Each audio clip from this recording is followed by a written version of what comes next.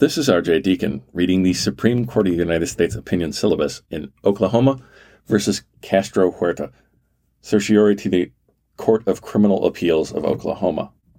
Argued April 27th, 2022. Decided June 29th, 2022. If you'd like to support my journey to becoming a public defender, find a PayPal link in the show notes or contact me at rhodesscholar80@gmail.com. In 2015, respondent Victor Manuel Castro Huerta was charged by the state of Oklahoma for child neglect. Castro Huerta was convicted in state court and sentenced to 35 years of imprisonment. While Castro Huerta's state court appeal was pending, this court decided McGirt versus Oklahoma. There, the court held that the Creek Nation's reservation in eastern Oklahoma had never been properly disestablished and therefore remained Indian country. In light of McGirt, the eastern part of Oklahoma, including Tulsa, is recognized as Indian country. Following this development, Castro Huerta argued that the federal government had exclusive jurisdiction to prosecute him, a non-Indian, for a crime committed against his stepdaughter, a Cherokee Indian, in Tulsa, Indian country, and that the state therefore lacked jurisdiction to prosecute him.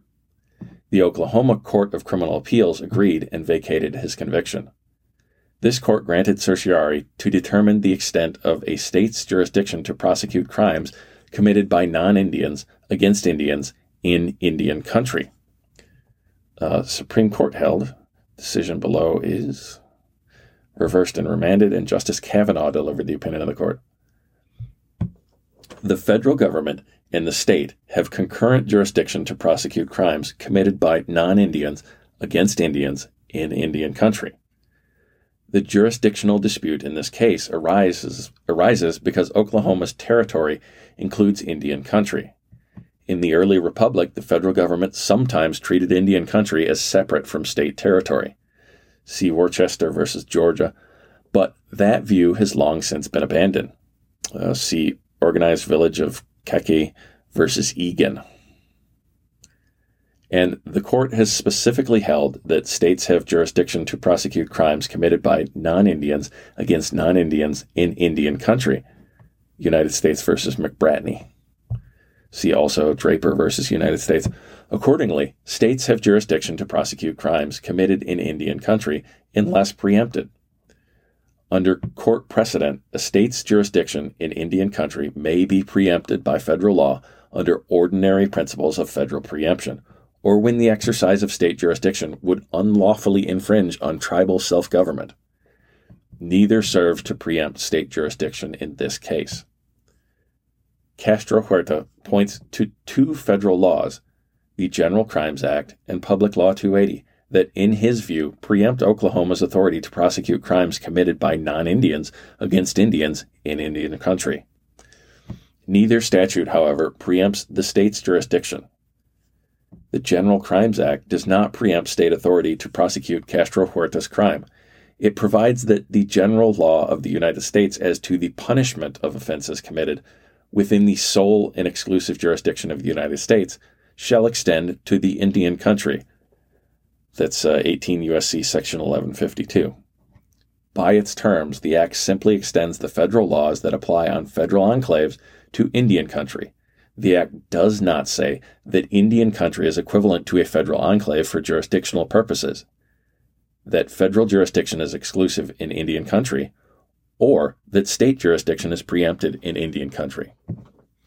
Castro Huerta claims that the General Crimes Act does indeed make Indian country the jurisdictional equivalent of a federal enclave. Castro Huerta is wrong as a matter of text and precedent. Pointing to the history of territorial separation and Congress's reenactment of the General Crimes Act after this court suggested in dicta in Williams versus United States that states lack jurisdiction over crimes committed by non-Indians against Indians in Indian country, Castro Huerta argues that Congress implicitly intended for the act to provide the federal government with exclusive jurisdiction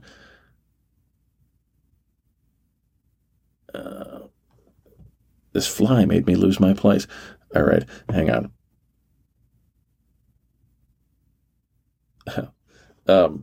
Anyway, we're not editing a lot because there's a lot of cases to post.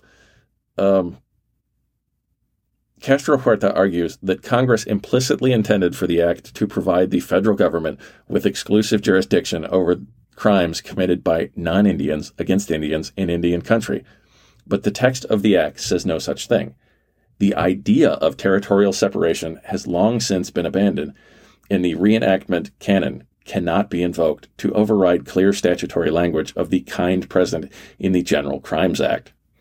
Castro Huerta notes that the court has repeated the Williams dicta on subsequent occasions, but even repeated dicta does not constitute precedent and does not alter the plain text of the General Crimes Act.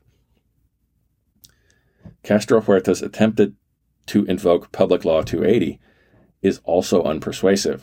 That law affirmatively grants certain states, and allows other states to acquire, broad jurisdiction to prosecute state law offenses committed by or against Indians in Indian country. Castro Huerta contends that the law's enactment in 1953 would have been pointless surplusage if states already had concurrent jurisdiction over crimes committed by non-Indians against Indians in Indian country. But Public Law 280 contains no language preempting state jurisdiction, and Public Law 280 encompasses far more than just non-Indian on Indian crimes. Thus, resolution of the narrow jurisdictional issue here does not negate the significance of Public Law 280.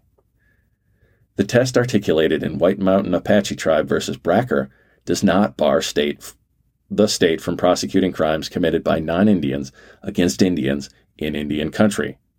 There, the court held that even when federal law does not preempt state jurisdiction under ordinary preemption analysis, preemption may still occur if the exercise of state jurisdiction would unlawfully infringe upon tribal self-government.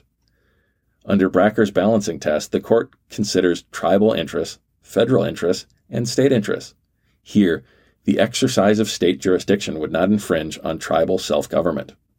And because a state's jurisdiction is concurrent with federal jurisdiction, a state prosecution would not preclude an earlier or later federal prosecution.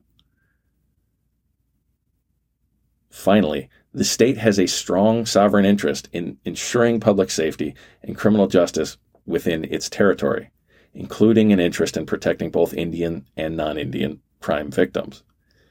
This court has long held that Indian country is part of a state, not separate from it.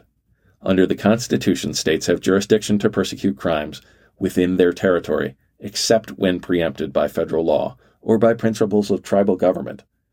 The default is that states have criminal jurisdiction in Indian country unless that jurisdiction is preempted, and that jurisdiction has not been preempted here. The decision below is reversed and remanded. Justice Kavanaugh delivered the opinion of the court, in which Chief Justice Roberts and Justices Thomas, Alito, and Barrett joined. Justice Gorsuch filed a dissenting opinion, in which Justices Breyer, Sotomayor, and Kagan joined. Thank you for listening. If you'd like to support me, you can find a PayPal link in the show notes, or get a hold of me at rhodesscholar80@gmail.com. That's ROADS like the truck driving roads, and the number 80 like my